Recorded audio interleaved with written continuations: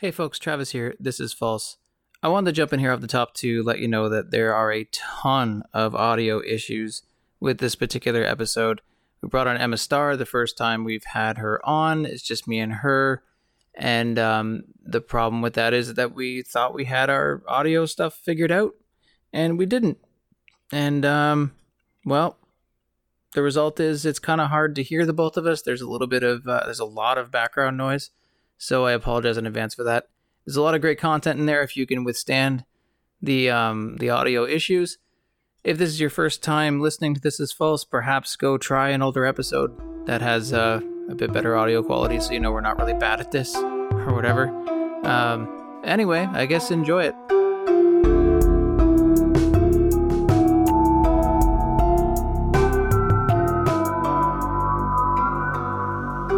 Emma Starr. Oh, hey. It me. How you doing? It's me. I am great. I'll be even better in a few weeks when I can see your face again. Like in real life? Like IRL, yeah. Not like through Discord. You took it away on Discord anyways, so. I did take it away on Discord. I'm sorry about that. You should be. Yeah, I'm very, very sorry about it. That's my only way. It's my only way to see your face these days, so. Yeah. Well, yeah, so This Is False. I'm Travis Laver. Emma Starr is a new person. Huzzah! Although you've mentioned me a few times. Yeah, we mentioned Star a lot. It makes my heart happy. Yeah, so you're like the roving instructor. You're just around, you're providing us with content, you've offered to edit, and I haven't taken you up on that yet, but I will. Yeah. And you're kind of the unofficial sixth host, because we just keep compiling hosts now. I'm like a ghost host. You're like a ghost writer, ghost host. Yeah. And weeks like this, when Kit is dealing with a gaggle of small, tiny kittens. Oh, and they're so cute. And when Mo is dealing with working A jobs, and when capitalism. When Evelyn and Gladys are dealing with what they're dealing with, we have to have also because capitalism. Yeah, I'm the only one that has to be here every time because I have the equipment. Also because capitalism. But you have to be here because you don't have a job. Because I'm jobless. Yeah, that's what I was getting at. Because of the capitalism thing. Yeah, the big C. The big C. So, you are not in Canada. You are in. I don't know why, but I do know why. I know why. But also you're in Indiana, which is just a place. Yeah. Which is a place where not many people really want to be. I feel. No one wants to be in Indiana specifically. Well, I saw someone on Twitter post like a thing about Indiana, and it was like, the Indiana taking over the United States with boringness. With boringness. If you're within like 3 states of Indiana, then you're at risk.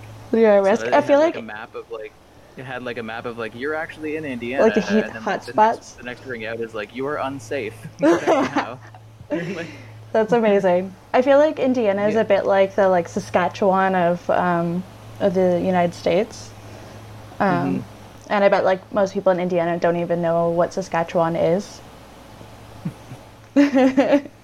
That's probably true. I've always considered Montana to be the Saskatchewan. Oh yeah, that makes sense. But I feel like Montana's significantly cooler than Saskatchewan. Yeah. No, Montana's maybe like Manitoba, because Manitoba has Winnipeg, which is terrible but also kind of interesting, you know?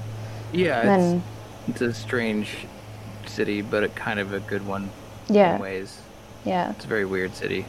Kind of like Montana. Very, very troubled. Oh. Yeah. Well, I mean, Indiana has Indianapolis, which is what's in Indianapolis? Yeah, what's in Indianapolis? Indianapolis. I am surrounded by it, literally 1 block away, where I stay here, is a house with a big Trump sign, and they have a giant truck with big monster truck wheels. And I feel like there's always some big giant bald dude with no shirt on outside being angry all the time, and that feels like it encompasses the true spirit of Indiana for me. Yeah, Yeah, I feel that. I mean, it is, after all, the state of Mike Pence, The, um, noted former vice president. the, Blech. we need to escape Yeah, this. it's a red state, right? Yeah. It's definitely a red state. Yeah, it's definitely a very red state. I mean, like, don't get me wrong. There are some wonderful, wonderful people that like make it, purple. 'Cause there's some great blues Yeah, around well, here, some great purples. But yeah, well, it's also very much red state. Democrats suck too, so we're not like we're on record of not supporting either one of the bullshit countries in the U.S. So Exactly. really, So it's all just a hellhole. it's not like we're sitting here. It's not like we're sitting here going, "Oh, New York is so great because it's blue." Because no, No, fuck that. no. They're But, you know. Democrats are just like the super libs. They're not any Yeah. better. Oh God, we will talk about But King Democrat Joe Biden in a little bit, but But I did meet Does someone anyone- I wa- here. Oh no, King Democrat. Sorry, there's a little bit of a delay. But King Democrat, Uncle Joe. yeah, Uncle Joe. Yeah, King Democrat, Ugh. Uncle Joe. He, we'll talk about him in a little bit when we talk about Israel-Palestine, which we are going to bring up for the second straight episode because I think it's the most important thing going on right now. And you want to hear me yell? Is Yeah, and also you didn't get to talk about it last week, so we're going to do that. and I know But we want to give everyone a really good first impression of me, which is mostly Yeah. me yelling about things. it's funny because you do have like a very innocent sounding voice. You're very like small. You're small as a person. Yeah, like I'm And, very like- innocent in everything until you know me. Yeah, like I make fun of you in the fall because you have a look that I call pumpkin spice. Yeah, Star. pumpkin spice star. Which is one of my favorite looks, but it does not intimidate as a rule. And I use this to but, my advantage.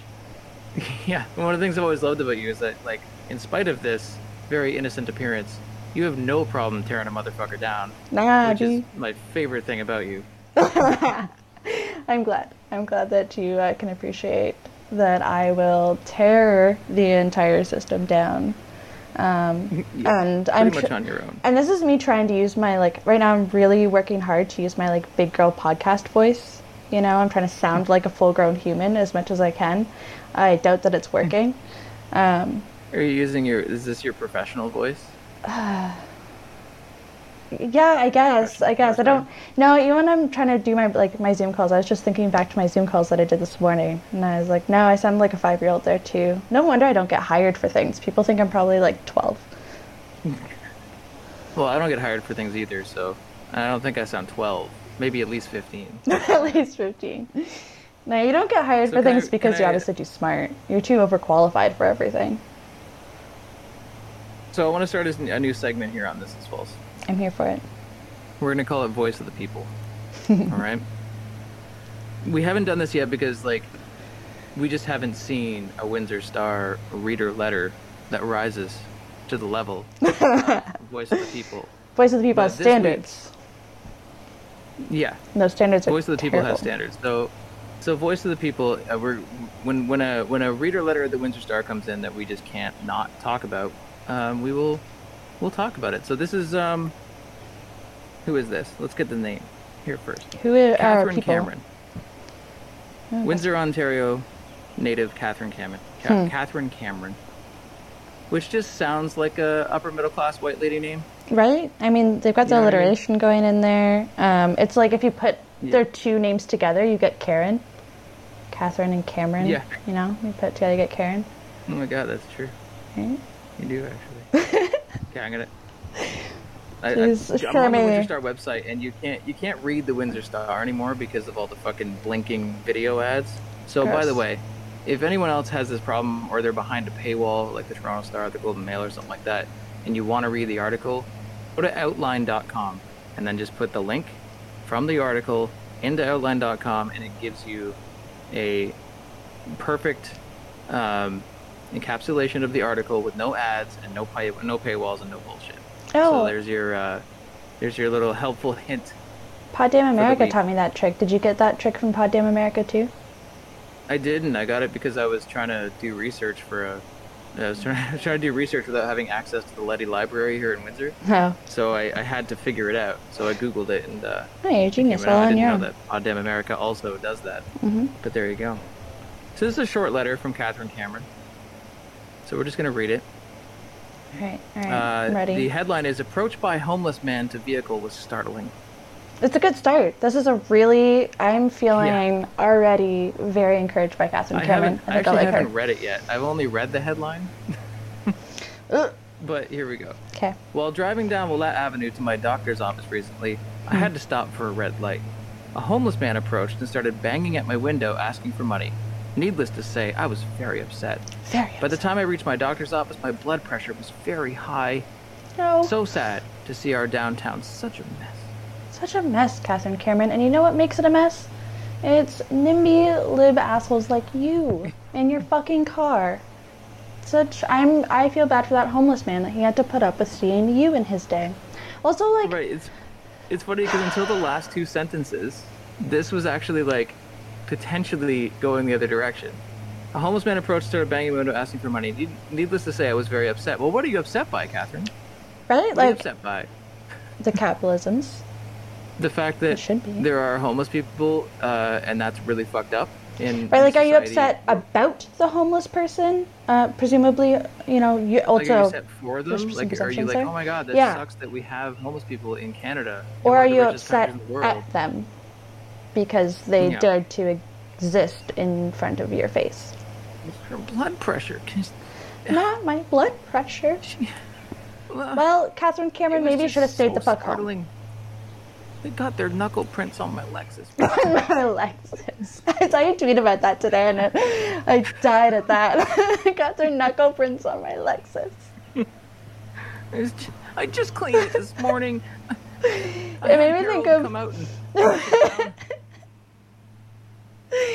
now I'm gonna have to clean it again because he's got his pore all over it. He got his pore germs. I couldn't even get out of the car until I went through the car wash.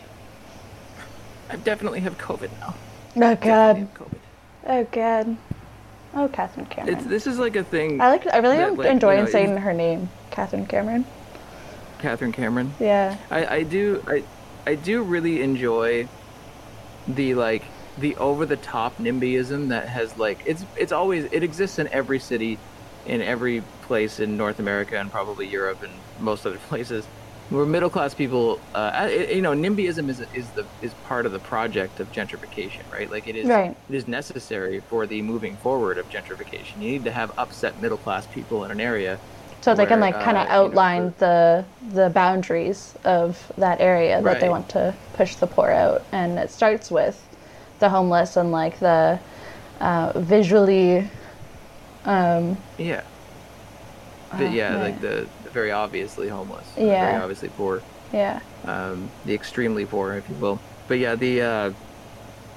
I just this is where it starts. It's like, you put a little reader letter in the Windsor Star, you write an email to your counselor, you attend a town hall meeting, and eventually you just move more of your middle class friends in and displace more of the poor people to somewhere else in the city, and then you're happy.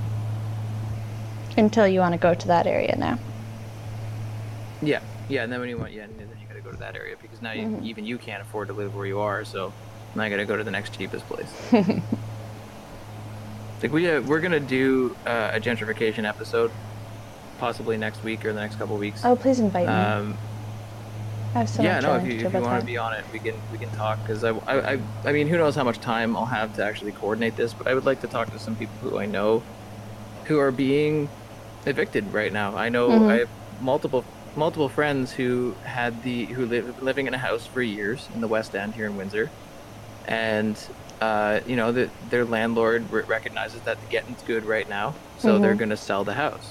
And when they sell the house, they usually require vacant possession to sell a house, so they're selling it and kicking the people out who live there. This is exactly what gentrification is. This is the consequence of it. When you have rising housing prices and rising rents, it's easy to say, well, if you just stay where you are, like I'm doing, you just stay where you are where your rent's cheap because you've been there for years, then you'll be fine. But no, because eventually your landlord will come looking for that cash cow, and they're going to figure out a way to get you out. Well, yeah, and like our system obviously is sympathetic to the side of the landlord and to the side of the people who are looking to cash in. And so, Not there's. if you listen to landlords. Ugh, They think the system is rigged for tenants, which is like hilarious to me. that's like. It's the most amusing thing in the world to me. But the solution to that? I have the solution to all of gentrification. Yeah. We're all going to move into Sarah's backyard.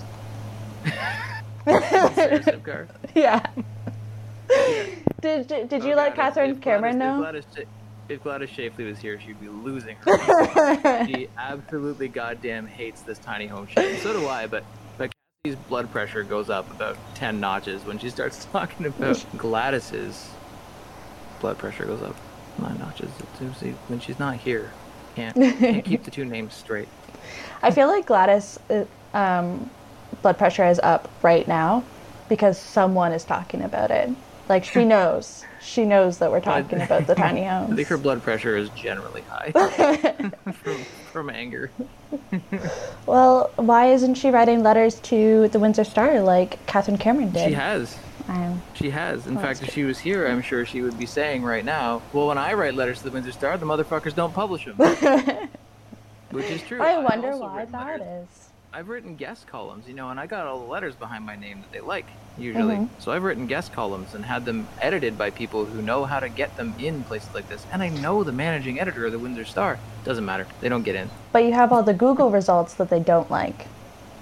Yeah, that could be it. Or I think it's probably more the perspective that I'm writing from. Yeah, and the content that they don't like. Yeah, like you're allowed to be a lefty, but you're not allowed to be like a tear down capitalism lefty. You're not allowed to be a lefty. You're allowed to be like, yeah, like you're allowed to be like, I'm not a liberal, I'm a leftist lefty, but like not a tried and true lefty.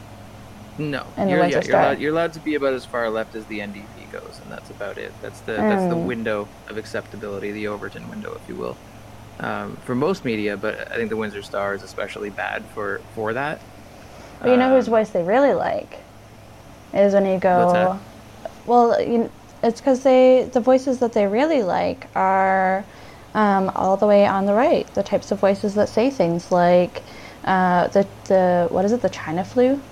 The Vander Dolen, our good buddy Vander Dolen. Chris Vander Dolen. Yeah. Look at this segue. You're a professional, goddammit. I got you. You want to talk about our boy Chris Vander Dolen. Our boy. Our boy. You need some good names for Vander Dolen, like you do for Baloney over there. I feel like he's starting to earn it. That? Reno. Baloney. You give him lots of really great names. I feel like Birkenstocks. Yeah. Yeah. Birkenstocks. Vander Dolen needs some good names too. Yeah. Yeah. CBD.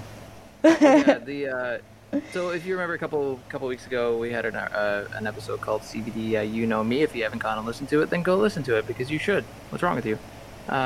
Haven't you listened to all of the episodes? But we talked a lot about Chris Vander times. Dolen as a counselor and Chris Vander Dolen as a former writer for the Windsor Star. He's a town of Essex counselor, and he tweeted out that some stuff about contracting the Chinese flu, and our take on it was, well, what did you expect? Do you not remember what this guy was writing back in the day? Like, what he was writing was way worse than that. Not to excuse what he said, but it was like, that's tame for Chris Vander Dolen. Yeah, for his general perspective. For his brand. His brand, yeah. Yeah, and that's why he got elected to councils. But I think that's such a struggle. I mean, I think in general, but especially locally for some reason. I feel like we have a very short memory span for the actions especially the actions of our municipal governments and, our people in our municipal governments. And so for some reason, we're continually surprised by their actions and by the things that they say, the votes that they cast. Like, we keep acting like, oh, wow, I expected so much of him, but why? He's given you precedent for, especially in Vander Dolen's case, for years and years and years that, like, you know exactly what to expect from this man. Yeah. So, and again, we know, in Essex County, the people who are voting are definitely Windsor Star readers. They're probably an older crowd. And yeah, of course they're going to vote for Chris Vanderdolen. Like, that's what they believe as people. Exactly. I'm not saying like everyone. I'm not saying everyone in Essex County, but enough people to elect a Chris Vanderdolen. But anyway, so there was an investigation into his tweets and his general behavior, and an integrity commissioner basically said, he should apologize because it's a way over the line. Yeah, they wanted him to remove the tweet, apologize, and take a diversity course. Yeah, diversity course, because that's gonna help. Could you imagine Chris Vanderdolen on a fucking diversity course? I would genuinely pay to join that diversity course with him and just watch his face him melt down every fucking day. Yes, just like watch his face get red, and then he will be beside Catherine Cameron and Gladys at the doctor's with his high blood pressure. Yeah. Well, and like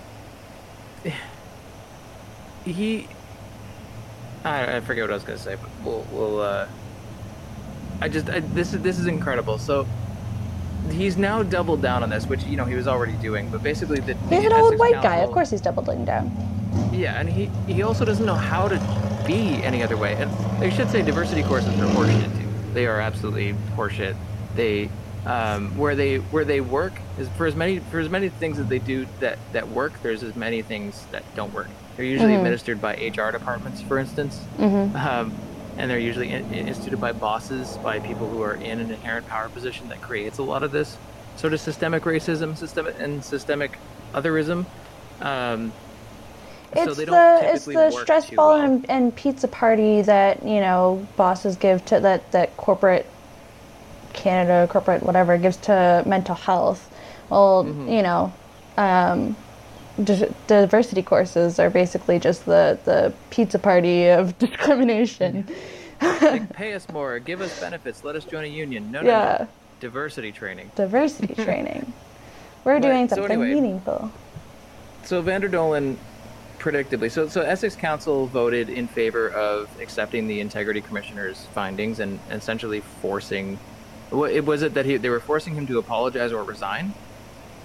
Yeah, so he has until July 19th to... What does he need fucking 2 months to do this for? Right? But yeah, he has, for some reason, until July 19th to... Maybe that's the next time they meet or something. Meet those 3 criteria. Yeah, I don't see why specifically July 19th. But yeah, so to meet those 3 criteria, to remove the tweet, apologize, and attend a diversity course. I think that potentially 2 months is going to attend the course. That might be the thing that takes 2 months. Yeah. However, no, the result of that is not going to be forcing him to resign. It's going to lead to a 60-day suspension without salary. That's it. That's what he gets if he refuses, which he is refusing. He's going to continue to refuse. He's doubling down. He's looking for confirmation bias in his supporters. And, Can I read what he... Please do. Let me just read this article from the Windsor Star, because I think it's important to get the words out of the dumbass's mouth. So again, this is his former employer, which I assume he's on good terms with, reporting on him, which, conflict of interest. Essex Town Councillor refuses to formally apologize for Chinese flu tweets. Here's the thing, too. Labeling him an Essex Town Councillor, cool. He's also your former league columnist. Yeah, and the fact that it's not mentioned in any way. I don't think they even mention it in this article. If they do, it's not off the top. So, the town of Essex councillor who downplayed COVID-19 and called it the Chinese flu in tweets claims he's been made the target of cancel culture. It is legal, quote, it is legal to utter the word Chinese flu, and people do so thousands of times per day all over the world, said a defiant Chris Vanderdolen. Yeah, that's why you're not in fucking jail, bud. Sorry. Quote, there was nothing racist or remotely hateful or even vaguely insulting about my tweets. And even vaguely slanderous that suggests that. That's my favorite. Okay, that's my favorite line though. Is I'm not insulting you, you're insulting me. Yeah, he's decided that it's not racist or hateful. Or he's the one who gets to decide that. Otherwise. Not literally everyone else, including the community that targeted. Yeah. Along with blaming the controversy on protesters and activists, Vanderdolen condemned a ragtag cancel culture army. Right, I forgot. That's my favorite line. The other one's my second A favorite ragtag cancel culture army from outside Essex. That's always the fucking thing these assholes do. It's always some outside force, which is very racist, by the way. That's literally been used for centuries as a way to discredit people. Those are those other people. You know the kind. You know the kind, right? Yeah, so you can create the us versus them narrative. Yeah. But the problem is that drenched in racial bullshit too. Exactly. And somehow it just happens to be that the entirety of the group that you're hurting is part of that other group. How convenient for you. How convenient. So, this article just gets fucking better and better. They are a social scourge, these people. A cancer on society, he said. Come on, at least get creative with your lines. It's so much worse. Yeah. Oh, God, Vanderdolen made the comments in response to a presentation by the town's integrity commissioner, Robert Swayze, who called for Vanderdolen to delete his Chinese flu tweet, make a formal apology in council session, and attend a diversity and inclusion training session. It's the first time this article mentions that, by the way, which is interesting. It's like 6 paragraphs in. Quote, in this report, I'm not calling Vanderdolen a racist, Swayze told council. He is, he's though. An elected official. He is, though, but that's not what he's calling him. Because here's the thing. If you call someone a racist and you have a position of power, whether you're in the media or elsewhere, you will be sued. Which is why nobody ever does it. It's why you never see the media outright call someone racist, because they will get sued. Chris Vanderdolen, you're a racist. Yeah, he can't sue us for that. That's your opinion. Exactly. But in this report, I'm not calling Vanderdolen a racist, Swayze told council, but he is an elected official and should be a leader in his community. In a tweet on April 9th, Vanderdolen announced that he had tested positive for the Chinese flu and described the quarantining as a punishment worse than the illness. Like, again, we don't need to relitigate. He's so perfectly on brand, tweets, though. But they are like, just so stupid. If I can give him credit for one thing, though, he sticks to his brand. Like, he is completely and utterly on brand with everything. Like, from the fact that that tweet first came from him complaining about having to quarantine for having COVID, to his doubling down by calling, the leftist activists that are canceling him a cancer on society.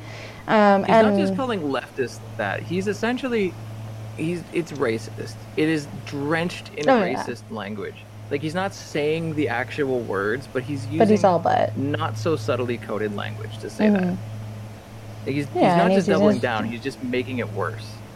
And he's using his dog whistles to his supporters and right. In a follow-up tweet, Vanderdolen earnestly referred to the term COVID-19 as an acronym for Chinese origin virus and described China as a murderous regime. The Chinese origin virus tweet has since been deleted, but Vanderdolen's Chinese flu tweet remains. In this report, Swayze said he had received at least 80 complaints about Vanderdolen's tweets, more than he has seen concerning any council member in 13 years of working as an integrity commissioner for multiple municipalities. Quote, many of the complaints were from the Asian community, Swayze noted. Quote, anyone who reads a newspaper or watches TV knows of the hate crimes that have been experienced in the U.S. and Canada, Swayze told council. The code of conduct for the actually, let's just stop there for a second. It's not even coded, because the integrity commissioner comes in there and says, hey, many of these complaints were actually from the people you targeted. Exactly, and they're acknowledging. His response is they're a cancer on the earth. and He's not hiding the racism. No, but he never was. I mean, his intentions aren't to. He has no intentions to make anyone think that what he said is okay. His intentions are to prove that he can get away with saying these things. Right, and if you read any of his columns for the 20+ years he wrote them for the Windsor Star, this is tame. Like, we read it on the last podcast. We read you listened to it, I'm sure. But yeah. We read the episode or the article about panhandling. One of the articles he wrote about panhandling. Oh God, yes. He calls them fleas and all this other shit. It's like I was yelling at my phone during that. That's when I messaged you and Evelyn Irish on the group chat to yell about things. Whenever I message you one thing, that I've been yelling at my phone slash having debates with the dogs. Yeah, he tolerates it very well. I think he usually just has his headphones in that they're noise canceling, so he doesn't have to listen. So you're just yelling into nothing. Yeah, just yelling into the void. Yelling into a cornfield or whatever the fuck they have in Indiana. Pretty much. I don't think it's corn that they grow here, but the code of conduct for the town of Essex prohibits speaking in a manner which is discriminatory based on a person's race or place of origin. I believe the code was contravened. Swayze pointed out that Chris Vanderdolen had refused to remove the original Chinese flu tweet. That refusal by him is not acceptable to me, Swayze said. But Vanderdolen claimed he has received words of support from, quote, more than 100 people and counting. Yeah, no shit, man. There's shitty people everywhere. Vanderdolen accused Swayze of a bias and a lack of professional impartiality. Mr. Swayze has no authority. Mr. Swayze has no authority over my political views or my use of language, Vanderdolen told counsel. But your political views are literally, like, you are a town councillor. You are in politics. You are a leader and a public representative in politics. So, right. Yeah, Mr. Swayze does have an authority over your fucking political views and your use of language when you're representing your fucking public. And these aren't even really political views. It's just racism. This is just outright racism. He's not arguing to lower taxes. He's fucking arguing that this virus was originated in China by Chinese people, maybe deliberately, and they should definitely be held accountable for it, which is like right out of the fucking Donald Trump book. It's not even like he's not even changing. But don't they mention that, you know, in this and other articles, that they talk about exactly that you know, we know that this argument, that arguing along the lines of this China flu is originated in Trump and Trump's direct attack on China and on the Asian community that's led to Stop Asian Hate and Stop Asian Violence and, you know, these things that we're seeing very active right now. And for this to happen to come up, you know, alongside Vanderdolen making these statements and then wanting to insist that that's okay and like not see the climate around him in any way or acknowledge the climate around him in any way. The amount of hate crimes that the Asian community in North America has and elsewhere has received, it's like exponentially grown since the beginning of this virus because of shit like this, right? So claiming that his words have, you know, he kind of claims like, well, it's just my opinion. It's like, yeah, but your opinion could lead to someone getting killed. So that's when your opinion starts to, it's not, your opinion is not taxes should be lower. Again, that's also an opinion that could probably get somebody killed too, but it's a little bit different than like actually essentially calling for the, you know, hate being directed toward a certain group of people. So yeah, it continues here. The short answer is, number one, I would be letting down far too many residents of Ward 3 and the rest of the people of the town of Essex if I submit to this giant line anyway. I will not take down my perfectly reasonable tweets, which also happen to be true. I've apologized enough to the right people, and I will not do so yet again. He called the investigation BS. So... who has he apologized to? What does this have to do with the town of Essex? This is the other question I have. Like, his political responsibility to the town of Essex has nothing to do with his opinion on COVID. Like, what the fuck is he talking about? I have a responsibility to the residents in Ward 3? Right? What are you talking about? To what? To continue? Do with the fucking put out. And like, make sure their fucking garbage is picked up and fix their roads. That's all they give a shit about. What are you talking about? Like, fuck. Yeah, so all other attending members of Essex Town Council voted in agreement with Swayze's recommendation. Vanderdolen has until July 19th to fulfill Swayze's 3 requirements, or face a 60-day suspension of councillor pay. So yeah, real big consequences. He's going to lose. 60 he's already days. Retired. This is his second retirement career. He's fine. He's got a big pension from the National Post. He's fine. He could never work another day in his life and have fucking gads of money. Yeah, and not have to worry. Like, he's not in this position for the money. He's in it for the clout and the, you know, power and the opportunity and the ability to continue to spout his fucking bullshit because he doesn't get to through the Windsor Star anymore. Yeah. And I don't know without looking it up here, which I'm not going to do on the fly, but I'm sure it's easy to find. I imagine that the Essex councillor salary is not a high one. Like, It's not very high in Windsor, so I don't imagine it's higher in Essex County. It's probably lower, because it's definitely a less strenuous job to be a councillor of a small town like that.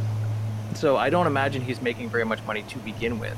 So 2 months of pay, like, I don't know. I have no idea what it would be, but it's probably about what I make off the CRB, which is not that much money for him at least.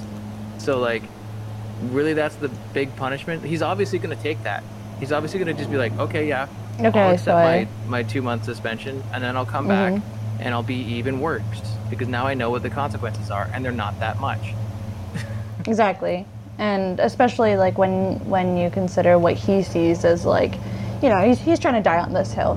He's absolutely trying to die on this hill. And so, like, I'm not saying egg his car. I'm not. I want to make it clear. I do not condone that. But in Minecraft, though, if you want to egg his car in Minecraft, and you really want to throw them, you know, just maybe aim them at his car. Don't try to hit him though, because that's not what I'm saying. I'm not suggesting you should do a violence. That's not what I'm saying. We're anti-violence on this podcast. So,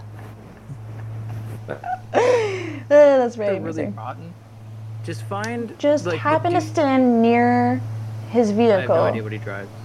I'm sure he drives some sort of black SUV. Try to find it and egg it. Tesla, like, don't egg it. like Drudilkins and his Tesla. Oh God, yeah. Yeah, we haven't made fun of that yet, but Drudilkins drives a fucking Tesla. Definitely need to, though. Why? Drives a motherfucking Tesla. I was looking for the salaries, but I can only find like Tecumseh's like 33. Lowest paid is Amherstburg, which is only like 19K a year. Right. So it's not very much. You know, minimum wage for a full-time job, which it's not. It's not a full-time. Especially in Essex. At least not in Amherstburg and Essex. In Windsor, I would argue, probably is. Which is why they got a pretty big pay bump in the last few years. Vanderdolen Well, I mean, I think it's a bad thing from the standpoint that I don't think council should exist, but it's not a bad thing from the standpoint of labor equaling value equaling payment. And for, oh, fuck, sorry, I'm having, can you say words? Words. Okay, cool. Okay, I lost you for a second. I heard like a big like crack in my headphones. I was like, oh shit, is it breaking? We're good. We're good. Yeah. Well, why don't we, do you have anything else to say about CBD? Good old CBD. I'm just gonna sit here and be mad about it. The thing is, like, so I guess what I'll say to wrap it up is, like, I don't really care what Chris Vanderdolen thinks, and if you live in Essex County, you shouldn't either. It's not that it doesn't have consequences, because it definitely does. The problem is, with our system, it's not like you can just go and remove him. So yeah. You're stuck with him until the next election, unless you want to do some other direct action to make sure he has no say on anything. Which maybe you'd be able to do, but like... But talking about his, like, rhetoric isn't necessarily what's going to be effective, and, like, you know, I mean, I would even argue that, like, giving him the platform to keep having this conversation in a public way isn't especially with his necessarily... connections to the Star, like, yeah. He'll have that platform as long as he wants. Exactly. And so, like, it's not necessarily helpful to just be talking or giving our time, you know, to giving a fuck about what this old white guy has to say. Like, there's a lot of old white guys that have really shitty things to say that have a lot more power in our societies and our communities than he does. Yeah. And so, like, he's got enough of an ego to talk about it. Probably, yeah. But there's a lot of counselors in similar positions as him that think the way he does. Mm-hmm. And so, you know, at the end of the day, it's like, well, we'll just continue. Like, we know that this exists. We know that these things exist. And aside from any direct action to be taken to limit his opportunities to spout these sort of things, fuck it, fuck him. We know we're going to keep doing what we're doing to dismantle the system that gives people like him an opportunity for power anyways. Right. Yeah, because the thing is, like, if he never said this, right, if he was smart enough, like, I would argue Drew Dilkins is smart enough that he doesn't even say the kind of shit he used to say as a counselor. He's, like, really he still says stupid shit all the time, but he has really cleaned up what he says and how. Yeah, he now says he just it says compared to how nothing he was. instead. Right now he just says nothing, but I think the thing is that, you know, if Chris Van der Dolen had not said any of this, and he sort of went through his entire counselor career without really saying anything overtly and outwardly and obviously racist or egregious, he would still be a counselor. Yes, and so his impact is still re-entrench the kind of systems that we're trying to tear down. Precisely. Yeah, yell at him and tell him he's a fucking idiot, but I don't know what else you can really do about it except vote him out next time. But again, I bet you he gets re-voted in. I don't think he's gonna have a problem keeping that seat as long as he wants, because I don't have much of a belief in the good people of Essex County to vote him out. Well, no, his 100+ supporters will, are all also old, rich, racist white men like him. Which is probably all he needs to get elected. Like, exactly. Well, especially out in Essex. Essex. In the town of Essex, but how many votes could you possibly need? I mean, like, what did Juwan Gill get elected with in one of the wards here in Windsor? Oh, yeah. Like, under 1,000? Yeah. Like under 1,000, I think. Yeah. Or maybe it was 1,900 or something. But it was when there's like votes. so many people running for that position, and so like didn't take a lot, and that was here. But in Essex County, these wards are probably pretty small. 100 to 200 votes probably does swing it. So unless you're going to change the minds of those 100 to 200 people, which I would argue you're not going to do by calling them racist. Well, and I would argue like to have success doing is like going door to door and actually having conversations with people that convince them that whichever candidate you're running is going to be better for the area. But you have to offer a meaningful alternative. Sorry? But you'd have to offer a meaningful alternative. Like it all comes down to, again, it comes down to action that's either working to fight within or dismantle the systems that get Van der Dolen elected in the first place, and that give him power and let him re-entrench the systems that let him be in the position to say these sorts of things, and even more so to vote and to implement the things that he does with these perspectives in the first place. And yeah, because you're probably not going to win with the "but he's racist and I'm not" argument. People don't give a shit because they're racist. Right. Either they're racist and they don't see it, and maybe they're not intentionally racist, but maybe they just don't care that much. Maybe they're like, I don't know, my garbage still gets picked up, so I don't give a fuck. Well, yeah, that's part of it too, right? You have to offer an alternative that actually speaks to the resource needs of people, right? And meet them where they're at. In Essex County, I mean, it's still probably largely a working class area because everywhere really is, kind of. But, Essex County's pretty affluent. It's pretty high up there in average income, and it's definitely higher than almost anywhere in Windsor. So, am I shocked that they would like a guy like Chris Van der Dolen? No, because when you get more fucking money, you turn into a bigger asshole. That's just a fact of life. Bigger asshole, more conservative. Yeah. Yeah. Let's stop talking about this douchebag. I'm down for that. Let's talk about another douchebag instead. So do you want to talk about, by segue, we keep it local to Drew Dilkens and a thing he said? Oh, Dilky Poos. Dilky Poos, who says nothing, and when he says things, he still says nothing. Yeah, good old Dilky Poos. I mean, so Dilkens is arguably not any better than Chris Van der Dolen. He's just... they're friends. Yeah, that does not surprise me at all. They're actually real life friends. Like, they fucking hang out and shit. Wait, that's perfect though, because now if you find Dilky Poo's Tesla, and if there happens to be probably, I'm going to guess, like you said, a black SUV nearby, there's a real good chance it's Van der Dolen's. And if you happen to have a couple of eggs in hand, I'm just saying, 2 birds, 1 egg. Definitely don't throw them. Definitely don't throw them at those 2 vehicles. Don't throw them at those 2 vehicles specifically. No, I'm giving you ideas of where not to target. Right, definitely do not poke a hole in them with a pin and then leave them out in the sun for 3 days and then throw them. And then throw them. Don't do that. That'd be a terrible idea. It's not something, that's not behavior you should be engaging in. Good people. We do not promote violence on this podcast. We do not. We want to make it very clear. We are not advocating for that. And if it happens, we will be very upset. We'll be very disappointed in you, oh dear followers. So Disappointed you didn't have what more are you eggs. referring to in this particular case? What did Drew Dilkins say / not say? He didn't say fuck all is the issue. So as we all know, and if you don't, then you're living under a rock or you're Chris Vanderdolen. He knows. He just. Oh, okay, true. If you don't know, you're pretending to not know. I bet Chris Vanderdolen is also a fucking Zionist supporter too. Oh, there's no doubt about it. In fact, I guarantee you we could find an article where he talks about it. But let's not do that right now. So our friend Drew here. So as I'm sure most people listening to this podcast, or every single person listening to this podcast, is very familiar with the whole Palestine-Israel genocide. And let's be real here, it's a genocide, not a fucking conflict.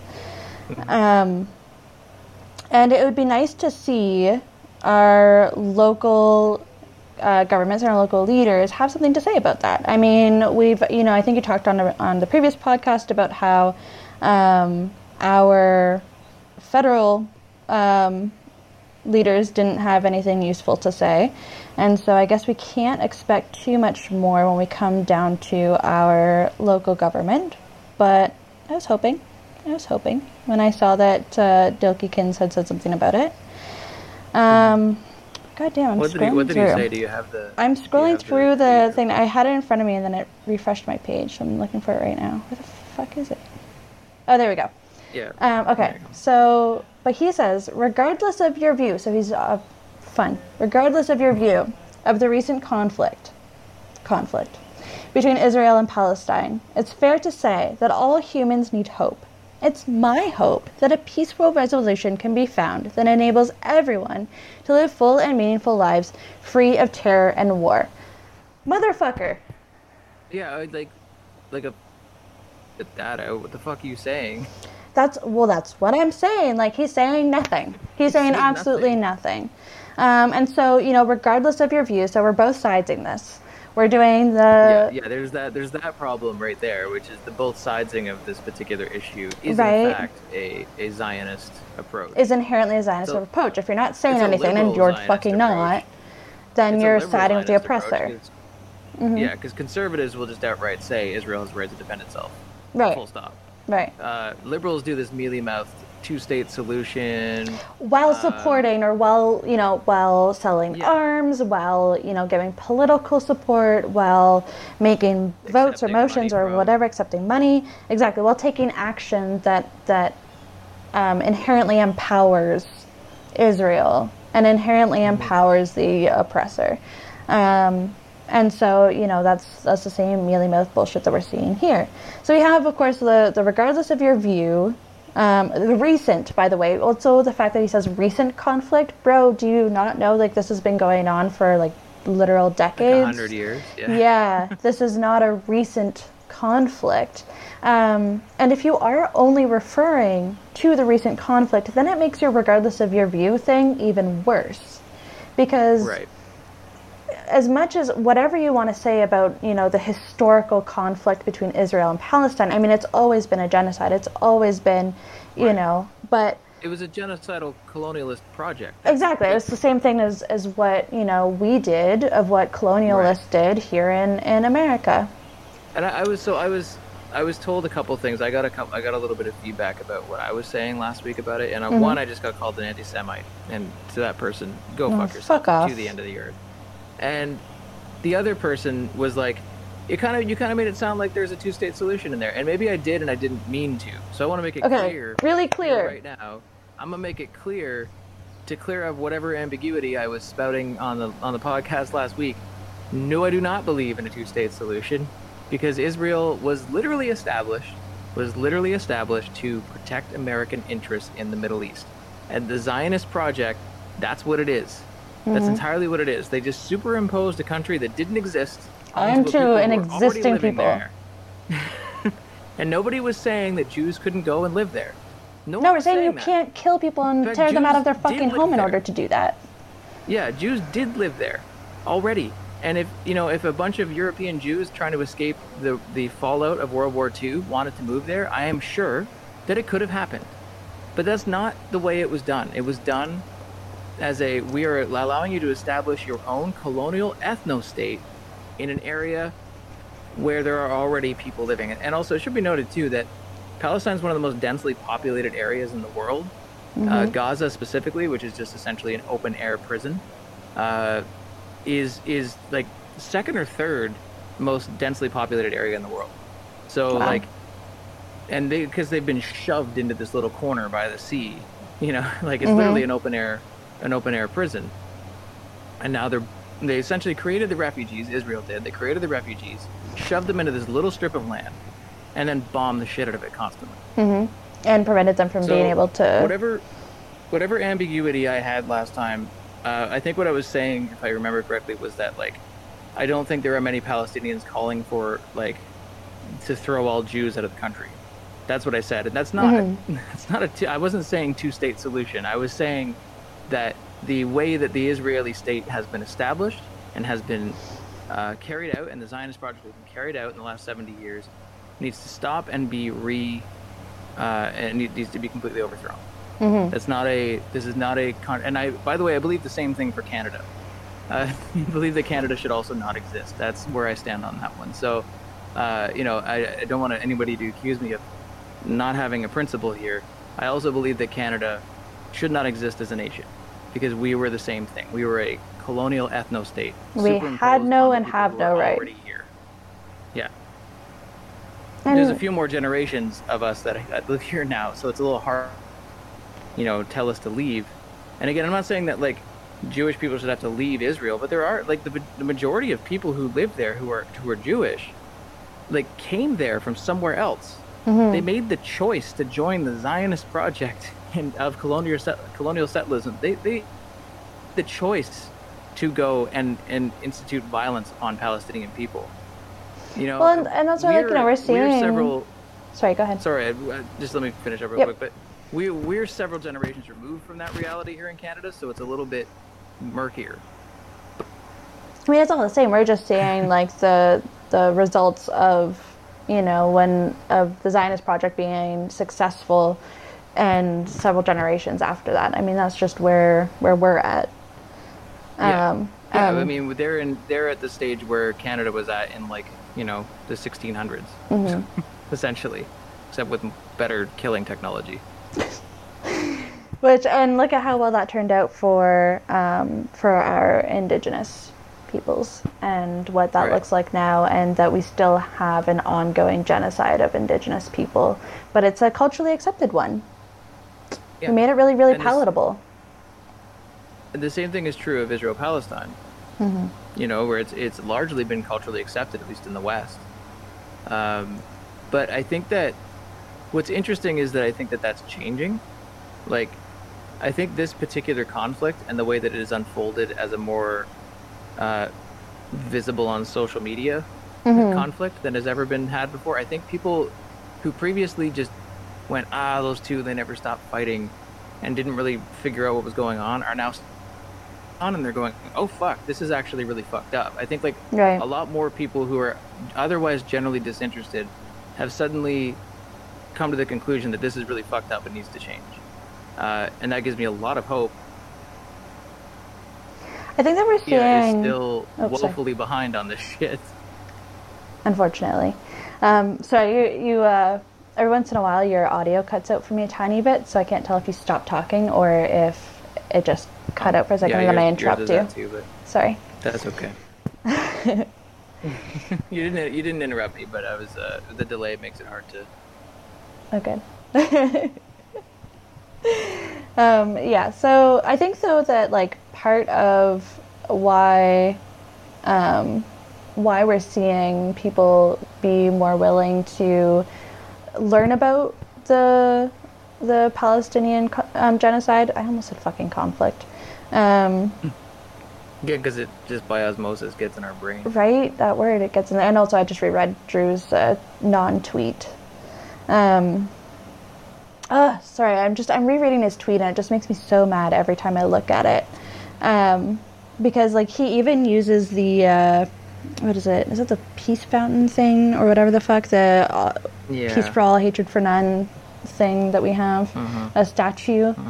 as his little photo there, and looking for a peaceful resolution that enables everyone to live full and meaningful lives, free of terror and war. But we're not going to call out who's causing that terror and war.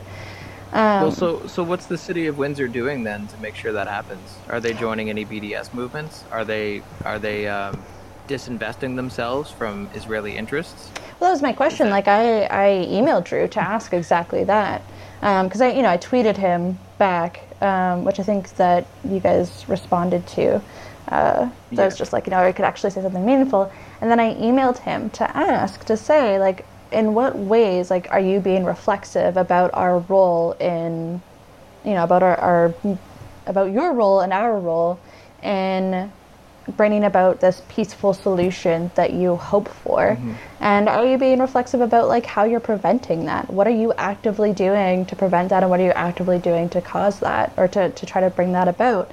And how are you supporting your Palestinian, like, we have Palestinians here in Windsor, Essex, so what are your messages saying to them? One of the largest Palestinian group, or one of the largest Palestinian populations of any city in Canada, actually. Yeah. Well, we have Windsor, a huge Palestinian population here. Windsor has a huge, because we have a very large Palestinian and Syrian populations. Those are two of our biggest. But we also have Windsor as a city is, don't quite quote me on this, because this quote's a few years old when I worked out at the YMCA. But we are one of the most diverse cities in all of Canada, if not the most, and we have the most resources for newcomers. That's actually changed quite a bit in the last 10 years. So I think a lot of people still quote that, but it's not actually true anymore. Not that true. And also, like, our resources are still shit, and, we're a racist ass fucking city. So obviously it's all bullshit, but this is how we present ourselves to the world. And so we have a lot of people, and then also our proximity to the U.S. border. And so we have a lot of people that come into Windsor. And sometimes, they come into Windsor and they go on to the rest of Canada. Sometimes they come into Windsor and they go on to the U.S. But a lot of the time they come into Windsor and then they end up just staying in Windsor. And and so, like, I in my email to Drew, I asked him, what are we doing to support your constituents who are Palestinian, and are you thinking about, like, what a tweet like this says to them, especially when it's not backed by any kind of action to bring peace to them in any way, to them, to their families, in any way whatsoever? Like, you're doing and saying nothing. But these movements, one thing that does encourage me is that these movements, I think that as a general culture, we're getting a lot more comfortable with talking about conflict, with talking about violence, and with being much more willing to stand up and have these fights and have these conversations. I think a lot of that was initiated by Black Lives Matter, and it was continued by Stop Asian Hate, and now I think we're seeing it more continuing on with the genocide, with the Palestinian genocide. And right, I think conversations about race have moved, like, way further than I ever thought they would in my lifetime. The last 5 years. Which is good. Unfortunately, like everything, it will get co-opted by liberals. Oh, of course, it already is. Been co-opted by liberals, but what's interesting too is that, like, when you look at Idle No More and other Indigenous movements in Canada, when you look at Black Lives Matter, one of the first things they do, and every single thing I've seen, is show solidarity with Palestinian people, understanding that what Palestinians are fighting right now and the resistance that they have is shared. They're fighting the same people. Their fight is shared, right? And I think that that's a really important aspect of this. And so last weekend, on Saturday, there was a huge rally here in Windsor. Yeah, I would love to hear more about that rally, because I've been out of town. I was so sad that I missed it. Yeah, and there's another one today, actually. We're recording on, what day is it, Wednesday? Yeah. We're recording on Wednesday, May 19th, and there's another one actually in 35 minutes starting. I'm going to try to catch the tail end of it after we're done recording, but that's actually why Ev can't be here, because Ev's marshalling. Amazing. Fuck yeah. So on Saturday, we went down, the IWW helped marshal the event, and so we were down there and doing our thing. We're always put to work at these rallies, which is great. We have a reputation in the city now of, like, oh yeah, the Wobblies will marshal your thing. You don't have to worry about it. And it's like, yeah, we get there and we marshal it. But there was I heard estimates of 300 to 400 people. I think it was larger than that because there was also a lot of people driving around in cars. I would estimate that that was a lot closer to like 800 or 900. But again, my judging of crowds is bad, but it was big. It wasn't as big as the Black Lives Matter rallies last year, but it was like comparable in size. Like it got pretty big, which never happened 10 years ago. You know, I remember going to like anti-Zionist protests, you know, 10 years ago, and there'd be a handful of us out. Yeah, like this is different. There's a different thing going on here. And yes, there's a different energy to them too. You know, it feels like there's a really different energy. Very, very different energy. Like, really angry, but also very positive. Like, the kind of like we're here to get shit done. Something like that to go. But yeah, there's, you know, there's a lot of Palestinians and Syrians and other people from the Middle East there. But there was also a lot of other people, right? There was a lot of white people. There was a lot of black folks. There was there was a lot of like Black Lives Matter signs and flags. Awesome. In amongst the Palestinian flags. It was like a really great show of solidarity to all these different sorts of groups, I think, that have been coalescing over the last year. So it was really good to see. Unfortunately, our fucking media barely touched it. Yeah. The CBC basically said, yeah, we're not going to go down there because we don't really have anybody working on Saturdays in Windsor, which I understand is a problem of resources that they actually do have, but still send someone. But what the fuck? Send someone down from London. Yeah. I found like maybe 1 or 2 videos that popped up online that you know, some news source posted or reposted, and like one. Windsor Star did not have a presence there that I saw. I don't think they might have had an article about it like on Monday. Yeah. They didn't have an article about it at the time. Yeah. It's really bad.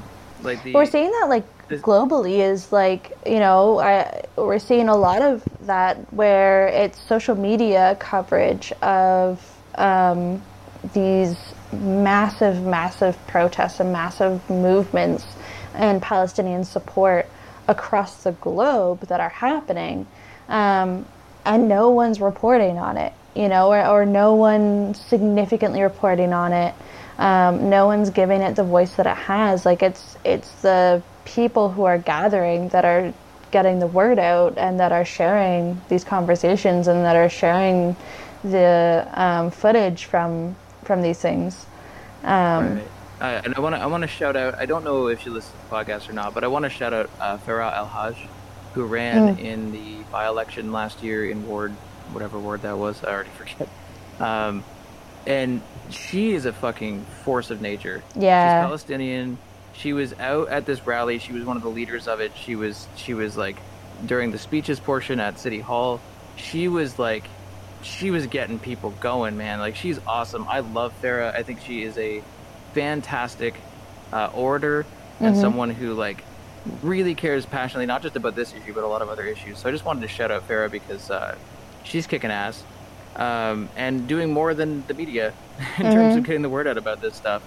Also, like, I'm just looking through Rose City politics. Because you know, if you're gonna have a politics show in the Rose City, you should probably talk about this. Talk about this, and I don't think they do. Yeah, I was looking for that. I was looking through their episodes on their Twitter. I don't refuse to listen to it, but often I get 5 minutes in and get annoyed and just turn it off. But I don't see anything in any of their show descriptions that's talking about Palestine. Yeah. At all. Yeah, I didn't see a damn thing. I want to know why that is. Because, like, they brand themselves as, like, alternative media. You aren't going to hear this on the news. It's in depth. And, okay, cool. We're talking about microchips and selling the barn and development and they like to cover every minute of, you know, a town council meeting, but then can't. But where are you on this shit? Yeah. Where are you on this shit? A little too white, Rose City politics, I would argue. But yeah, like, and there's just not much coverage here. Now, there is coverage around the world and around Canada, but I just wanted to bring up this article actually from Al Jazeera, which is a pretty good source for this stuff, by the way. If you're I mean, it's still ultimately pretty liberally a lot of the time, but Al Jazeera does a much better job of being comprehensive on this kind of shit, especially when it comes to Israel-Palestine, than any other mainstream source that I've seen. So this is Andrew Mitrovica, who's a Toronto-based writer who I've heard of, and I definitely have read his shit before, but don't remember exactly what he has written in the past. But he wrote this article: "For CBC, a dog story is more important than Israel's apartheid. There is no good reason why Canada's public broadcaster did not cover the HRW Israeli apartheid report." So this came out on May 15th, so a few days ago. "For much of Canada's media, the death of an old dog is more newsworthy than the suffering and deaths of imprisoned Palestinians. That is, in particular, the disgraceful, inescapable indictment of journalists who populate Canada's national network, the Canadian Broadcasting Corporation. If the CBC and you doubt this, remember these facts. On April 27th, Human Rights Watch, the cautious darling of the Western press, published a 213-page report belatedly finding that Israel has, almost since its engineered its inception, ruthlessly and systematically persecuted Palestinians. The ruthless, systematic persecution of Palestinians is not to keep Israelis safe. Rather, Israel's sinister aim is to impose ethnic supremacy in occupied Palestine and to crush Palestinians into ghettos with grinding, inhumane efficiency." Basically, it just goes on saying that, like, this HRW, so Human Rights Watch, like he says, is a pretty centrist-y, liberal, not all that, doesn't have a lot of teeth, and the Western media tends to really like them because of that, right? They'll talk about different human rights abuses, but they don't really get into the actual conflict. Yeah, you know? They don't want to get dirty. They don't want to get their hands dirty in it. Right, and in this case, they basically said, like, Israel is doing this. So if Human Rights Watch has come to that conclusion, there's no longer a debate. There's no longer a, well, is it really? No, it is, absolutely. I think it's an apartheid state. Then, you know, that means it's actually a genocide. Yeah, like, if they're saying one thing, then go 10 steps to the left, you know, and exactly. That's what it actually is. That's the truth. Keep on going. It's much worse than they're letting on. And their report was pretty damning. Like, I read aspects of it, and it was like, wow, they're not really holding back a lot. They may not use the word genocide, but they really do get into it. Yeah. And again, the CBC just did not cover it. They didn't cover it. And to the extent that they covered this latest conflict, this latest round of genocide, they didn't invite a Palestinian Canadian on any of its news or current affairs programs to discuss the report. The fuck? Whereas they did bring on pro-Israeli voices. You're joking. No, yeah, they didn't bring on a single Palestinian Canadian to, like, talk about it. Because that's impartial media. Yeah. The CBC journalists who routinely extol the virtues of the Fourth Estate and the broadcaster they work for as an indispensable means to hold powerful public and private individuals and institutions to account retreat like timorous politicians into silence. The fraternity tries to hold them to account. So, like, the CBC's coverage of this has been actually worse than the private sector media coverage. I've actually seen way more coverage in the Toronto Star and even in the Globe and the Post. Even though the Globe and the Post, they'll post 3 articles talking about why Israel has a right to defend itself to every one that talks about Palestinian genocide. But at least, like, when they do talk about Palestinian genocide, they do say something. Occasionally. Yeah, they say something. They will let more critical voices into their pages, even if they are the extreme minority. Whereas the CBC just straight up doesn't include those voices at all. It's really fucked up. That's our public broadcaster too, so they're way more accountable to us than the other ones. And yet they remain entirely hands off. And Mitrovica makes the point here. This is as absurd as it is shameful, and it cannot stand for several irrefutable reasons that gagged, myopic CBC journalists and their excuse-mongering Confederates need to understand finally. The CBC is owned by Palestinian Canadians, too. They can no longer be treated not only as invisible, but as the other on Canada's public airwaves. Which is a really good fucking point. Like, someone commented on one of Ev's posts somewhere that, you know, maybe we should try caring about a Southern Ontario issue. It's like there are millions of Palestinian Canadians. How is this not a Southern Ontario issue? So it is absolutely a Southern Ontario issue. And not only that, but our tax money goes to funding Israeli apartheid. So it absolutely is a Southern Ontario issue. You can't get around that fact. But, you know, it doesn't affect white Southern Ontarians, and therefore That's the coded part of that language. Yeah. Exactly. When people say that, oh, we want to focus on southern on local issues, what they Based on mean what's is white happening. issues. Mm-hmm. Yeah. What they mean is me issues. Yeah.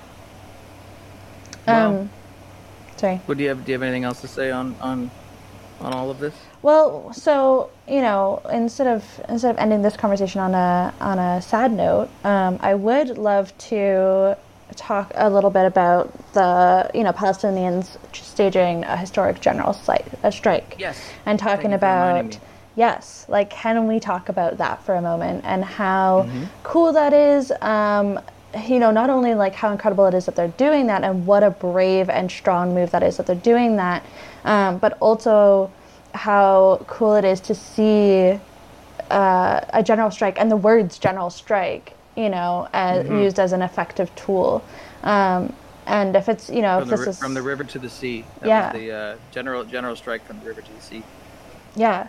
So general strike from the river to the sea. Like let's talk about that a moment. Because that's exciting and cool as fuck, and I think that's such a brave but also like impactful and effective move. And also it gives me hope because you and I talk about in our personal conversations all the time about how general strike, like that's what needs to happen. That is a tool for change. That is, if not then one of the top tools for change that we need to be using. And historically, they've worked very well. Yeah. To actually create change. Yeah. So so let's talk about that a little bit. Yeah, I agree with you that the specific language of general strike is really important there, because they're not saying, hey, let's all walk off the job, or where they sort of dance around the term, because the term general strike has a lot of history. It's carrying a lot of weight there, right? When you look at historical general strikes around the world, the most notable one in Canada was in 1919 in Winnipeg.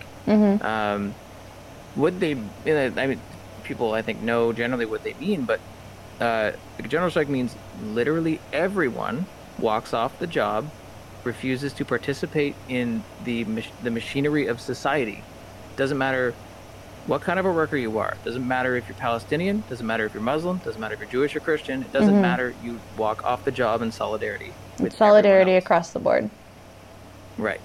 And so the fact that they use the term general strike is really important, because I think they're saying that is a very specific tactic. Exactly.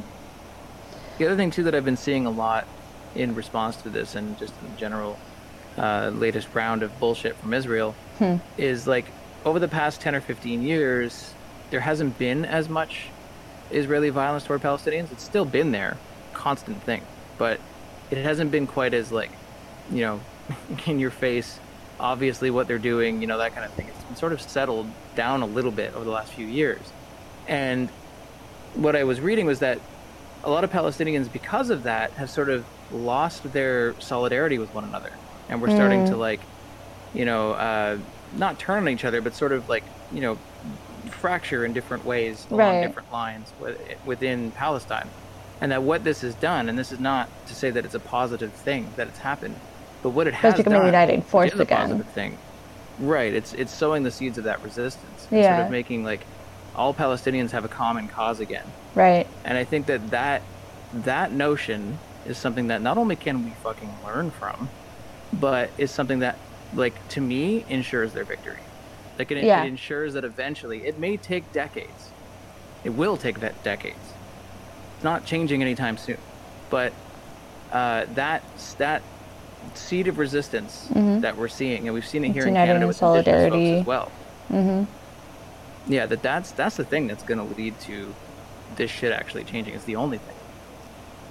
Well, and that's why I think seeing the words general strike, it made me so excited, because it is that uniting across, from from the river to the sea, uniting across the board and sowing a seed of real resistance and creating not that movement, that movement's already existed, but to give it a name like that, to give that action a name like that, I think is so powerful and is so, I think, gives a lot of clarity as to, what it is that people can be doing, what Palestinians can be doing to be a part of that resistance and to, support themselves and their fellow Palestinians. And to see that it's such a historic event, like they say in the article, it's the first time since 1936. So, before the founding of the State of Israel, for the first time ever, we are striking in all over Palestine. Yeah. And no surprising that it was started by the youth, that we're seeing the young people rise up and seeing the young people use these very leftist, actions, and that they know how to organize. It's also like Palestine is one of the youngest countries in the world in terms of average age. It's like 17 or something. Wow. It's crazy how, because, killed by the Israelis or they starve to death. Yeah. Or they get sick because the healthcare infrastructure and food and water infrastructure is so shit. Deliberately made that way, by the way, by Israel. Does that sound familiar? Weird. That sounds what's sort of familiar. Not having access to clean drinking water? water? Weird how colonial states use the same tactics to achieve their goals. But yeah, that's the thing is that I remember reading that very recently, like the average age of Palestine is like 17.7 or something. Like this is a nation of it's not an exaggeration. And I think that again, I think I don't want to say it's a positive because it does mean that they have gone through the worst kinds of things you can go through. But the fact that it is such a young population, that's also, by the way, the perfect age group and capable of fighting back against this shit, right? Because when you're in your 40s, 50s, and 60s and 70s, you're too fucking old to fight this shit on a physical level, right? Well, yeah, and like even me at 36, like I've aged out of the revolution. You know what I mean? You can never age out of the revolution, but yes, we do absolutely. We need those young people who haven't aged, both your physical age, your like what you have to lose. When you're 17, you just don't have a whole lot to lose, and so it's a lot easier to be in Palestine. Yeah, exactly. What else do you have? And there was this article talking about how like youth in Palestine don't have a will to live, and like it's fucking terrible. Oh gosh, yeah. But when you push people to that point, they tend to start fucking fighting back in real ways, and you're seeing that now, which is really cool.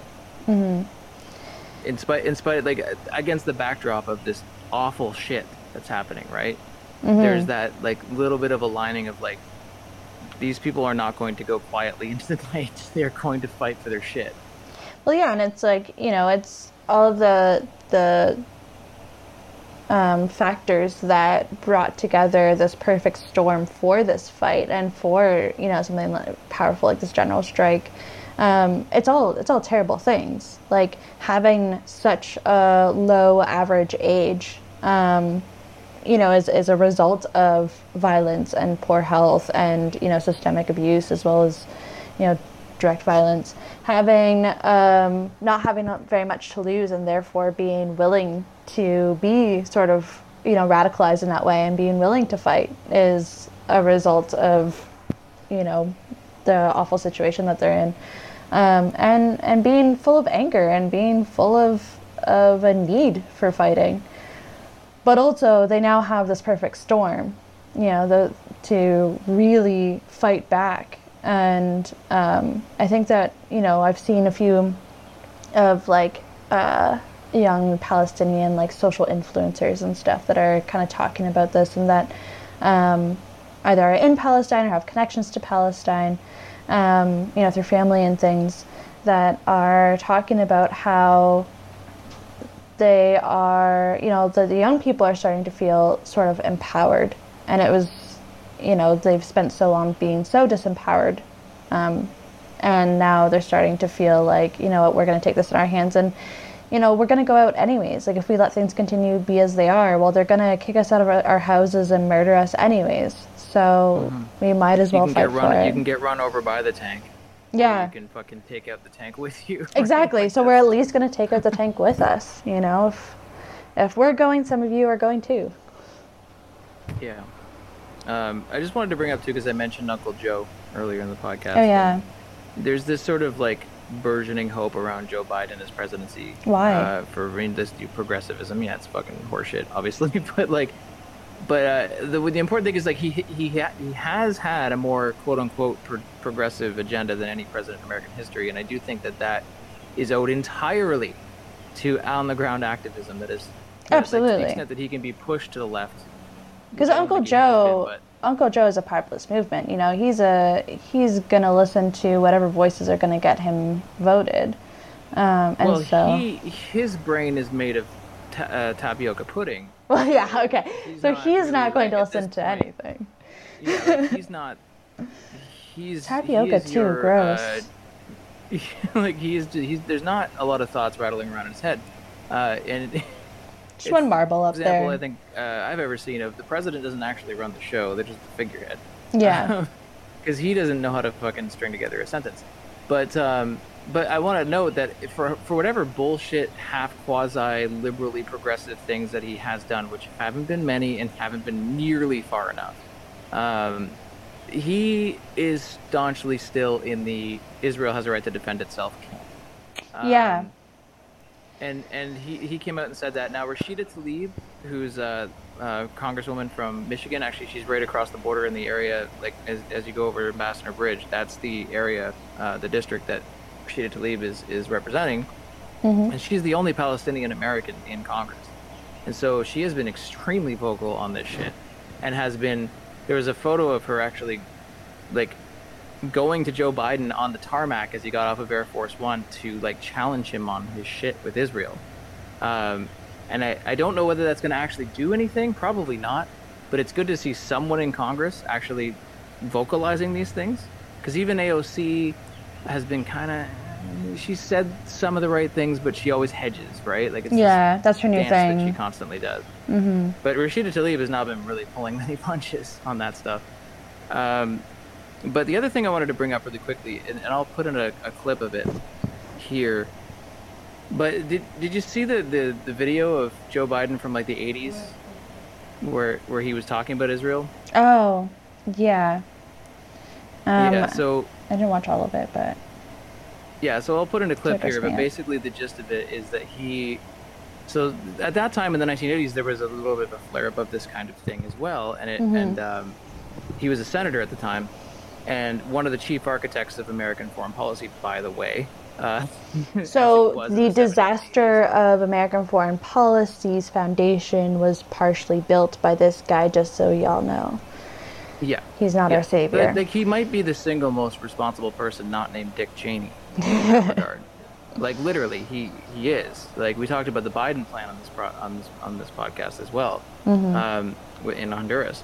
But so I guess he's getting challenged by someone who's saying, like, are you going to speak up for Palestinian rights or something like that? And he basically says, I will never apologize for the existence of Israel. And he like goes in this, they start yelling like old Uncle Joe. And he's like, if there wasn't an Israel, the United States would invent an Israel to protect its interests in the Middle East, and like just mask off just amusing. What this is, right? And ironic and hilarious. I mean, that is what the United States did, by the way. They invented an Israel to protect their interests in the Middle East. That's exactly what happened. The irony. So it's just one of those mask-off moments that I find quite poetic and beautiful, because it's like they don't even try to hide it. You know, it's there to see.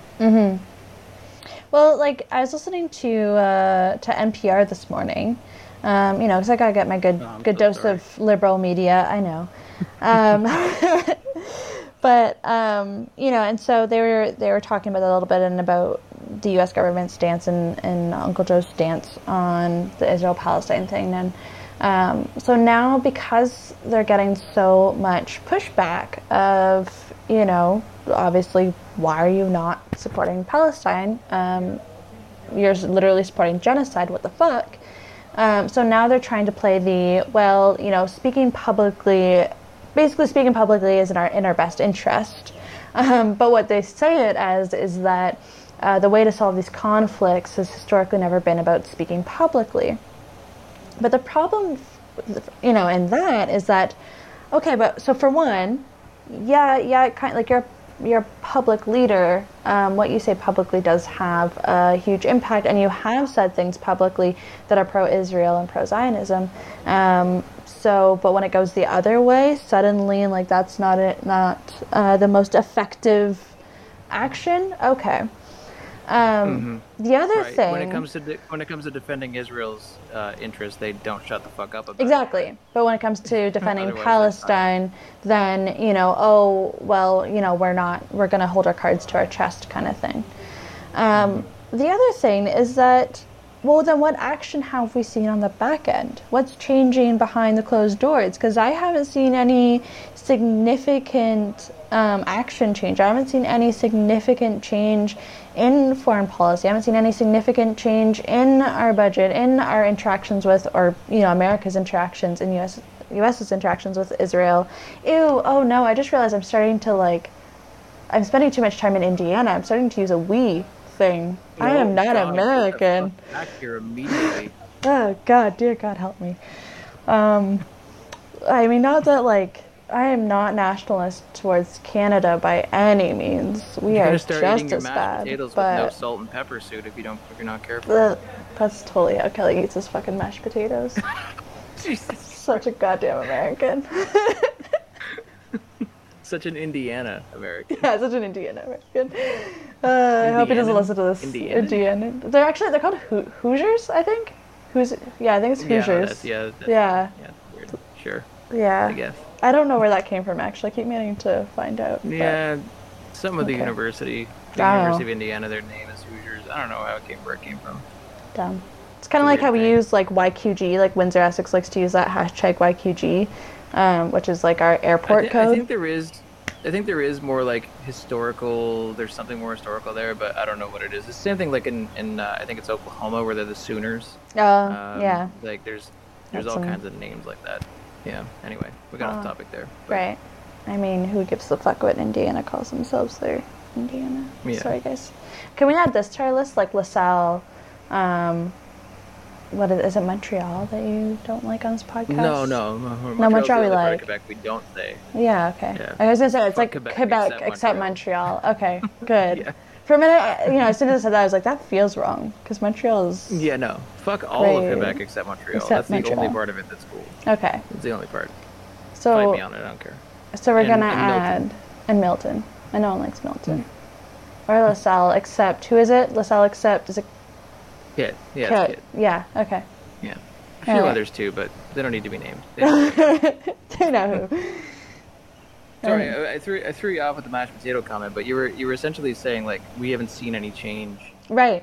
Yeah. At all. Like, it doesn't matter whether it's Biden or Trump or Obama or Bush or Clinton or other Bush or exactly. Reagan, like it's just throughout the entirety of this quote unquote fucking conflict, throughout the entirety of this genocide, we have not seen any pro-Palestinian movement. No. And because it's not in their interest. Yeah, and I also keep seeing. Whether it's tweets or other posts where our government officials and people who we're calling on to give a public message, to say they're pro-Palestine and to act like it, that they're saying things like, oh, the stuff is changing so quickly, things are changing so quickly. Yeah. They support a two-state solution. That's the thing. Like, I saw Eirik Kaczmarek, one of the representatives locally here of the Liberal Party. That's what he said. That's what Justin Trudeau said. And to link it to Canada, it should be noted that, like, we're in lockstep with American foreign policy around the world. Like historically, Canada has actually been more pro-Palestine than the United States. Like, if we go back to the 50s and 60s. Like, I know Lester B. Pearson, for instance, who himself was a liberal. Was one of the more staunchly pro-Palestinian politicians we've ever had in this country. And of course, that's a low bar, but like, he was. And that changed come the 70s and 80s, and we're now in complete lockstep with American foreign policy, at least on that issue. So, and every other issue for that matter. And the Americans, whether it's Republicans or Democrats, are also in lockstep. They have the same foreign policy. There's no difference. We just are. We just have a sense of elitism over America about it because we don't have as much money to throw at it. Yeah, that's really it. We still throw a fuck Oh ton of yeah, money as much at as we Israel, by can. the way. We just hand it right over to Israel. But And not only that, but like a lot of like the Canadian ruling class and the American ruling class. And this is where um it, like if you take this without understanding the history of Israel Palestine, this will sound anti-Semitic, but it's not, because you have to take into account the history of Israel and Palestine. Um, but the American and Canadian and European ruling class, mhm, um, they are pro-Israel for obvious reasons. They need a geopolitical ally in the Middle East, and mhm. they know that historically Muslims have not been a very good ally to them. They've been resistant as all hell to Western imperialism, For a good right? fucking reason. For a good reason. And so rather than try to win over states on an individual basis, like they also do that, by the way. They have puppet governments in Israel and Jordan and Mhm, Egypt, and they have, obviously the Saudis. But in order to ensure that, they had to like put an ethnicity that they are more willing to work with in that area, right? mhm. And that like this is what comes down to the like where people who are anti-Zionist get accused of anti-Semitism, but actually it's the opposite, because one of the founding reasons that Israel exists is because Europeans in the United States didn't know where to fucking put all these people, so they just said, "Well, here, go here, Yeah. get No, out of it's like Europe, we're go not here. gonna. We don't want Exactly. to deal with you. We don't want to deal with We you, don't so want we're to gonna deal send you with over you. here. Go here and we'll give you a bunch of money, and we'll allow you to set up your own little ethno state, and then you'll be our like safeguard of interest in the region. And in order to do that, you're going to have to wipe out all these people who are here right now, because otherwise it's not going to work." Mhm. And like that's literally what happens. That to me is the more anti-Semitic thing than being And we're anti-Zionist. also going to instill in you the sense of entitlement that we have. Right. Well, and I had someone relay this to me too, and shit on me, if not you specifically, but anyone who I wants mean, if to that's what you're challenge me on this or into. whatever. Yeah, well, no. But, but like, oh shit, now I forget what I was gonna Sorry, say. Fuck. didn't mean to get you excited. Good to edit this part now. I'm gonna put a little. Um, shit. What the fuck was I gonna say? I'm so sorry. Oh fuck, it's gone. No, It's gone gone forever. Yeah, No, it's gone I done forever. fucked It's not up. there anymore. What the fuck were we even talking about?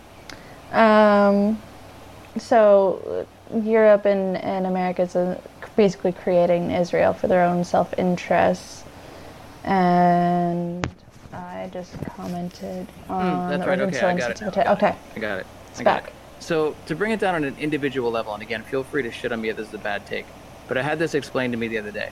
Um, if you think of Israel Palestine, if you think of Israelis as a child who was abused, right, and now they're grown up and they have their own power in the world as adults do, right? That can obviously go badly, right? Like most people who are abusive have themselves been abused in a position where they did not have power, right?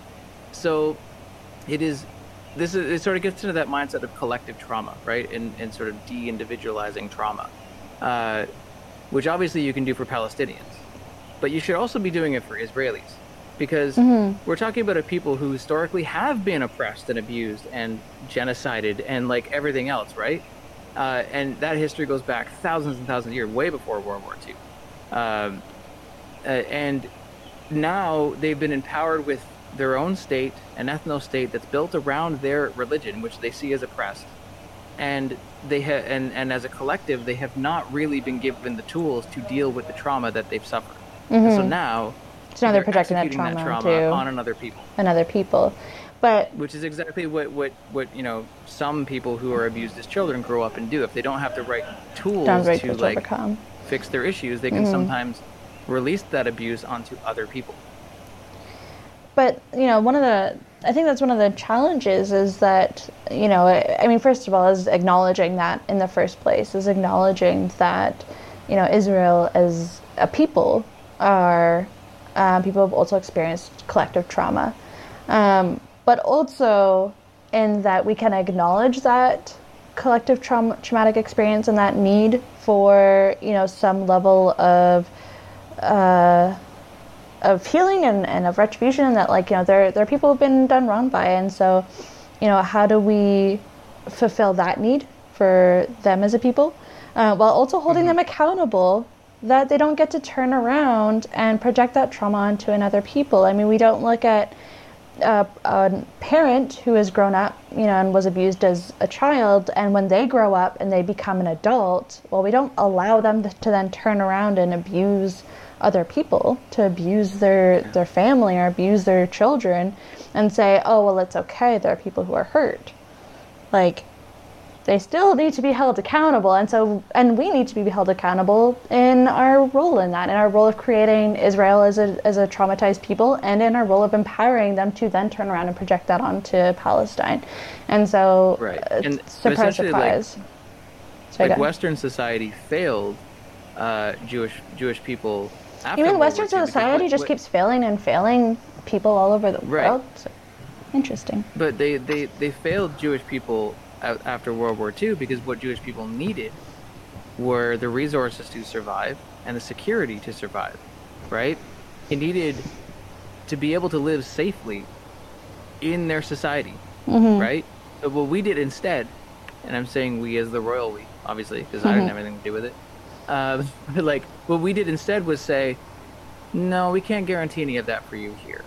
But what we will do is give you your own house. You can go over there and get the fuck away from us, because we don't really like you either. We're not necessarily going to send you to gas chambers, but like, we don't really like you around. So how about you go here instead?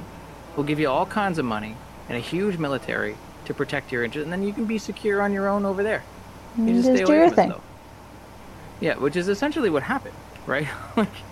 like it'd be like saying, you know, well, yeah, okay, this abused child has grown up into a very strong adult, and we're gonna force this woman to live with him. even though he's demonstrated a pattern of abuse, we're gonna force this woman to live with him. And this analogy is being falling apart a little bit, but you know what I mean. Like I think acknowledging that collective trauma of Jewish people is a really important aspect to what's happening. And again, it's not being said to excuse any behavior by the state of Israel or by Zionists, because that's, like you said, we're not doing that for abused folks either. Nor should we. But I think it's important to recognize that's the history, right? There is a collective trauma that's existing, and that collective trauma is ultimately imperialism, right? And in capitalism. And I think that's such a unfortunate, like, disgusting thing that I think that, you know, that Western culture is doing, you know, or that the West is doing, is that not only are we refusing to take on our responsibility and the trauma that has been caused to Jewish people, but also then refusing to take on the responsibility of how that affects Palestinians, because we're somehow, even though, you know, it was us that created Israel, we're also not willing to take responsibility for either. And so we get to just kind of take our hands off and say, oh, it's not the West's fault, you know, it's Israel, or it's not the West's fault, it's Palestine.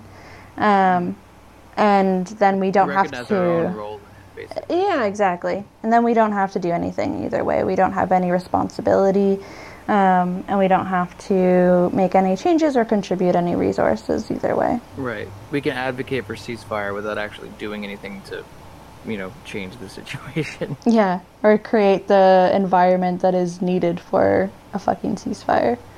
Yeah. And, you know... even though we have the tools to do so. To my mind, and like, this isn't like my own thought, obviously this is me reading a lot of other voices on this issue, but the only reasonable solution to any of this is the abolishment of the state of Israel. You know, like, not the killing of the people of Israel. I want to make that very clear. I'm not saying that Jewish people do not have a right to live in that area. That's not what I'm saying. No, I'm saying the state of Israel needs to be abolished. Just like the state of Canada needs to be abolished if there's ever going to be true reconciliation with Indigenous people. It's not possible unless you deconstruct the colonial weapons that are being used to this day. But it's the very countries and the very people that have the tools to do that and to create that reconciliation, and to make that transfer of power, that have all the interests in doing exactly the opposite. Yeah. Let's wrap up there because we've got Cool. enough here. But Cool. Emma Starr, thank you for coming on. You'll be on again, I'm sure. Yeah, I'm gonna come hang out. You might also become our producer. That might be a thing that happens. I'd be a great producer because I'll leave in all the swear words and take pretty much everything else Obviously, you out. think I cut swear words? Fuck that shit. Fuck that shit. And also, anytime that Ev sings. Yeah, we need to have. She sang to Josh a singing few more episodes We ago. should have Ev sing a theme song so we have an actual theme song. Oh instead of my that, god, like, yes. Instead of that like public domain thing I put at the beginning, which is fine, but it's not really made for us, you know. Speaking of listening to This Is False Host sing, I've been listening to your albums on Spotify lately. It's been my go-to playlist. Oh, why would you subject yourself to that? Don't tell people that those exist. Travis, you better not cut this out. I'm gonna be so mad if you My cut name, this out. so have fun. You know, you're not allowed to say my real name on here, so they'll never find it. Can't I just say the name of your play? No. Well, I guess then you find people. Oh, Okay, that's not fine. fair. You can say the name of the one that's acceptable. The other one you may not. Why? They're both great. Okay, My well. solo one? My solo one. No. There's one good one and one not good one. There's one okay one and there's one bad one. That's what I'll say. I don't think that's true. But I've been obsessed with Outside the Factory Gates. If you want to look that up on Spotify, dear listeners. That is the okay one. They're both great, and if they find one, they'll find the other. It has something to do with the... How's your beard looking? I think you should dye it the color blue. No. We're not gonna do this. We're not gonna do this. I will say though that if you want to look up my band Diane Motel, where I do use the name Travis Labor. Oh yeah, you can also look up that. Diane Motel is the I band still have your that, poster from that, Lonesome for the Color. Yeah, our record Lonesome for the Color that came out in 2017. It's the only record that Diane Motel will release, unfortunately. Yeah, it's a good one. I don't like plugging my music on here, but now you're You forcing me to didn't. do it, so. You didn't plug shit. I did. I will support people going and listening to Diane Motel because that was a collective effort. It's not just me. So. And I will support people going to listen to Outside the Factory Gates, as well as Diane Motel. Sure. You're cute. Well, Star, let's okay bye and get the fuck out of here. Okay, I suppose.